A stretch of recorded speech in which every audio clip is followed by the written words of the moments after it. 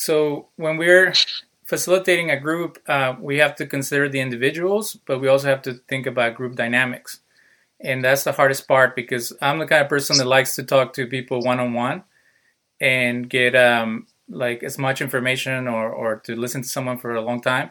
But how do you keep the group going when you have multiple people who want to express their emotions? The most important thing is to consider that we're trying to empower people. We're trying to build them up and give them strength.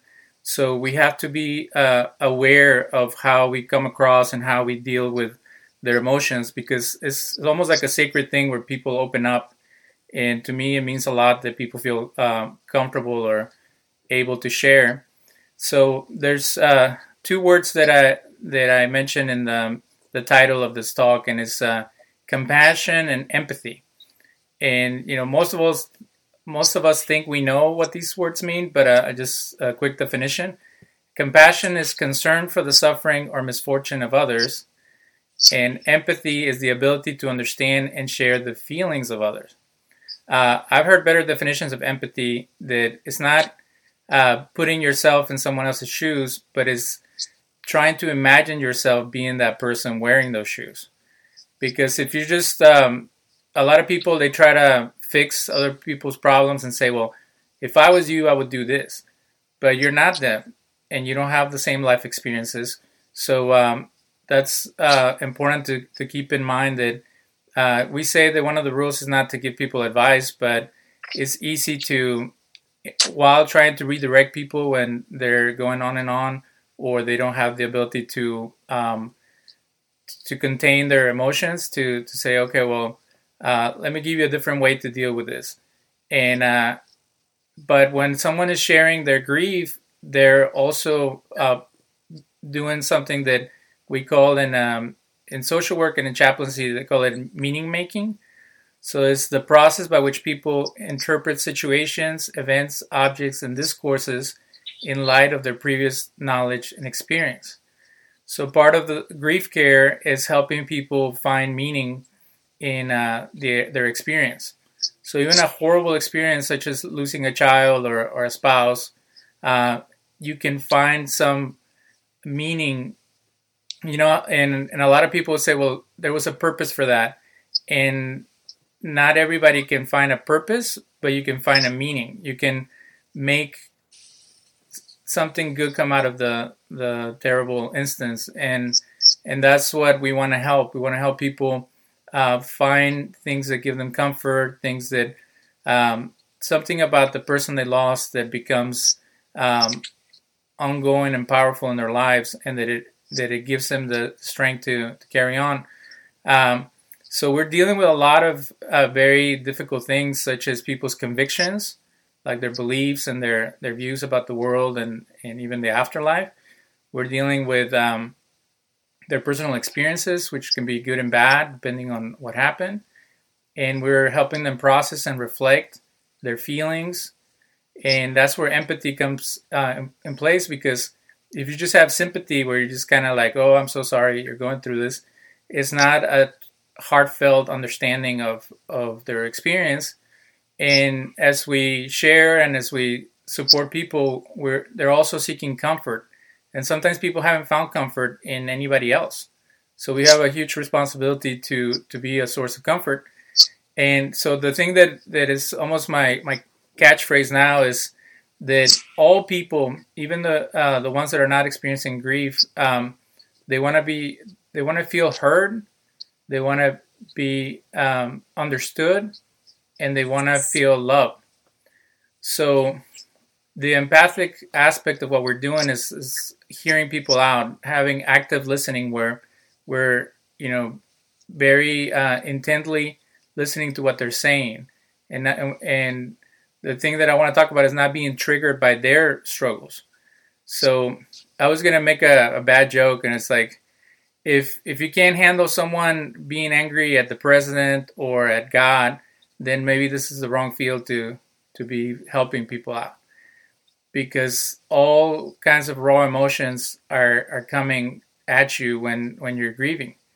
And if we truly want to make our groups a comfortable place for people to share their emotions, we have to be able to handle someone saying, God really pulled a fast one on me, or the military disappointed me so much, or something like that, and not take it personal and not take it as our chance to defend anybody, because it's an expression of pain.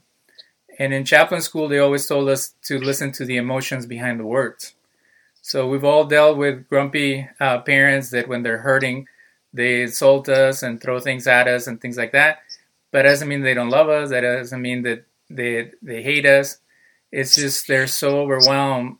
It manifests in that way. And the same could be for someone in the group that is just thinks we're all idiots and they want nothing to do with us, because that's the only way they can express their pain. And so when you do therapy and stuff like that, you realize that a lot of times anger is an expression of depression, that people say and act up when they're sad inside and they feel that nobody cares for them. And understanding people is the validation that, even if we don't truly understand what happened or the experience they had, that we validate it as real. In sexual assault and domestic violence, the first thing they train you is to believe people. If you start questioning them and interrogating them and trying to see if what happened really happened, stuff like that, you're not really helping anybody. Validating someone is accepting their truth and supporting them through it, because it's not our job to find answers. Our job is to be there for the person who's struggling.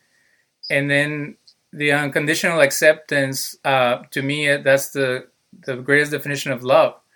That for people to feel loved, you have to accept them. You have to, whatever they're going through, whatever background, whatever perspective, you have to truly be willing to find worth in them and see them as unique and special. And that's, for me, where spirituality would come in, and we're going to talk about that as well. But so when we provide empathic support, validation, and unconditional acceptance, then we have a healthy environment for them to share their emotions. Because we all know families where they have a very unhealthy environment wherever they're at, either in their church, in their job, in their family.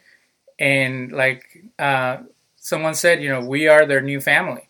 We are the people who are walking with them and sharing their burdens. So we have to be conscious of always providing that space and that ability. And like my example about when we have parents who are acting up or children who are acting up, the love is still there, and we find a way to reach out and care for them so they can heal and they can get to a better place. So I have another question for you guys. What do we do as facilitators when someone is in spiritual or emotional distress? What do we do as facilitators when someone in the group is in spiritual or emotional distress? Let's say that I'm one of the members or participants, and I'm just like, I'm so confused. I don't understand. Why would something so horrible happen to me? My loved one was the nicest, most loving person, and there's all these horrible people in the world, and they're here and they're partying, having a good time, and my loved one was taken from me, and it's the most awful thing in the world, and I don't think I can survive it. Anybody else? What do we do when someone is struggling?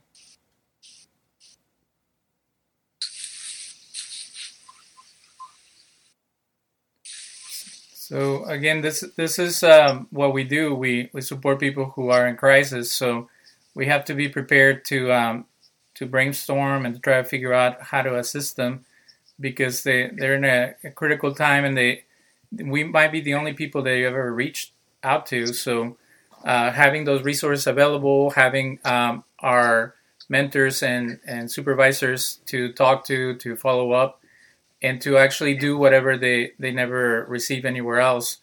But that leads to the next question. So what do we do when someone's disappointed with the military, even the military culture, or the whole country and everybody related to their loved one's experience? Do we? What do we do when someone? And I'll give you an example. We had someone come to our group in person and say, my son was a baby when he joined the military, and he had to do all these stress tests and all these, like they do like torture scenarios where if you get caught by the enemy, you have to not give them any information. And the the sergeant was very rough with him. So when he would come home, he would be almost like traumatized. And she said, he went in a certain way and came out completely different. I blame them for that, and I blame for him taking his life.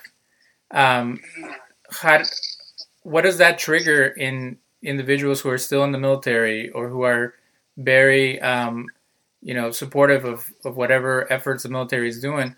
If you have your own personal views about that, and like, does that even matter? Do you bring that up? Do you try to defend whatever form of the military that he was in? What should you do when someone brings up stuff that upsets you or that throws you off as someone who maybe never experienced something like that, but that's their story? People bring up the justice issue, like, is that just? Should we change it? Look at how it affected them. So if you tell them there's a manual for everything and there's a military way of doing things, what about someone says, well, that's a terrible way of doing things, they should do it better? Does that trigger something in you as someone who gave his life and served for that long? That's one way to give them options, so there is a path to maybe advocate for people. We all have different ways to process, and if that person in that moment is experiencing anger, to try to redirect them, it might backfire and they feel invalidated, or that we're not willing to accept where she's at. So for us as chaplains, we have many tools in our toolbox, and of course prayer is one of them, but we also have to deal with people's emotions. So you can take the approach where you give everything to God, like your anger, your fears, your struggles, and have Him deliver you from that, or give you the ability to overcome all those problems. But and there are some people that have automatic results, and there are other people that it's a long process, and there's other things that help them or give them the ability to overcome the challenge. So we make that available. But when it comes down to spirituality just on itself, is people having a connection with a source of strength or peace. So I don't agree with the idea that you can't talk about faith in life or in public settings, because then you're taking away a huge source of the ability to heal. Like, there are people that think that stuff doesn't do anything, and you're saying, well, if you can't talk about it, then the people that it does mean something to them, the people that do find comfort in it, feel that they're not giving all the opportunities to connect with that. So, but if someone brings it up in a positive way, and the same thing goes for politics. If all you want to do is bash different politicians and talk about how messed up is the system, then there's no point in even bringing that up. But if someone says, I heard of a law that would provide support for families of people that lost their life in the military, I think that that's perfectly valid. Just as someone saying prayer was very helpful to me, and I reconnected with God after my loss, and that's what kept me going. So I think that that's beautiful if people can share their experience, even if it comes from a religious or political perspective, but it's something that moves the conversation forward. And then this idea of talking about death, you're always going to deal with spirituality in that subject. I've had people tell me, you can't counsel people because you're just a chaplain. Your job is just to pray and to do whatever chaplains do, do a blessing or whatever. And it's like, then most people don't want a prayer. Most people don't want a blessing, because they either can do it themselves or they can get it from their pastor or their priest. What they want is someone that would listen, and they would give them the ability to discuss the mystery of death, the mystery surrounding our lives and how everything works itself out. So I think that as facilitators, we need to be sensitive to all these raw emotions, all these conundrums, and people have a lot of existential questions. Why does this happen?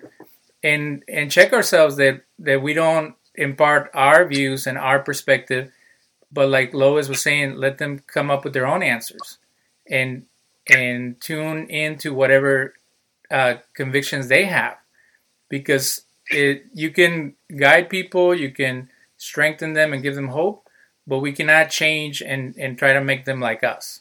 We want to honor people who they are and where they're at. So that's what I wanted to share, is that it can be very stressful and very almost traumatic for ourselves hearing all these stories, and even being re-traumatized when we talk about. That's why they say don't talk about the gory details, because we all have like a threshold of how much can we take, and the same goes for negativity. So I wanted to share a few things that maybe we should think of, and you guys can share more if they come to mind. Things that we shouldn't say to our participants. When someone is being very emotional and very overwhelmed, for us to say, well, you have some emotional issues you need to deal with. And I know none of you guys would do that, but that might be the first thing that comes to mind. Or you need help. And it can come across like you're crazy and we need to get you quickly to the loony house. Or you're being negative.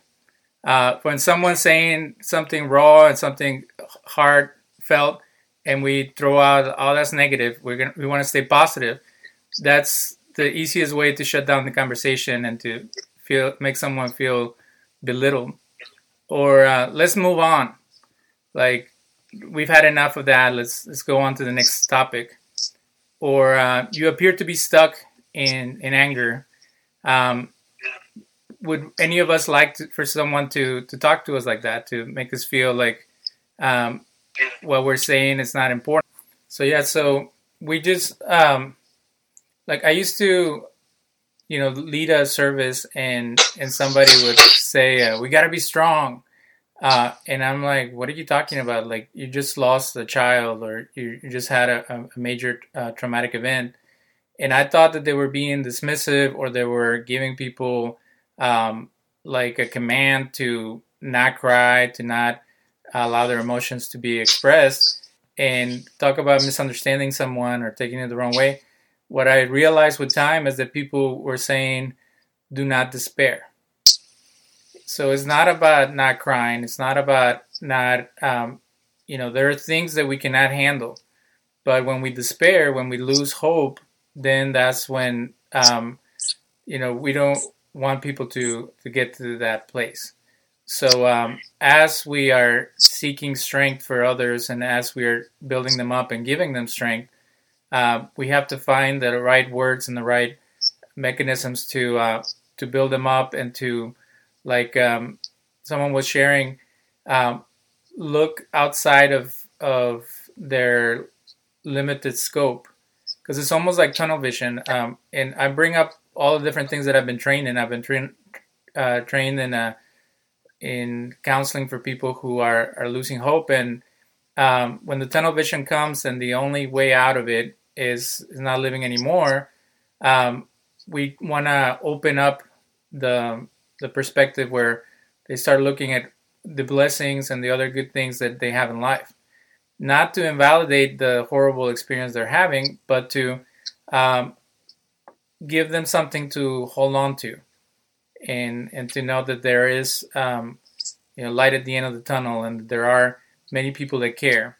I think a lot of people lose hope when they feel that nobody cares and that they're alone. So when it brings it back to the beginning of the conversation, being there for someone does a huge difference. So us caring enough to start these groups, to be consistent, to be available, can mean the world to someone. Just like when we were struggling, someone took the time to love on us. So I want to thank you guys for everything that you do, and for not letting these challenges define you, but give you the ability to be there for others, and the strength to help them carry their burdens, and build up a stronger person through these challenges. And some of the most spiritual or some people say you can have spirituality without faith, and I really don't know how that works other than the human spirit, are people who have suffered a lot and they've been able to build resilience. So we're all resilient. We're all, warriors in a sense that we've been able to keep fighting. But when I've never been in the military, but I understand the idea that when a compatriot falls or is injured, you go and pick them up and take them out of the battlefield.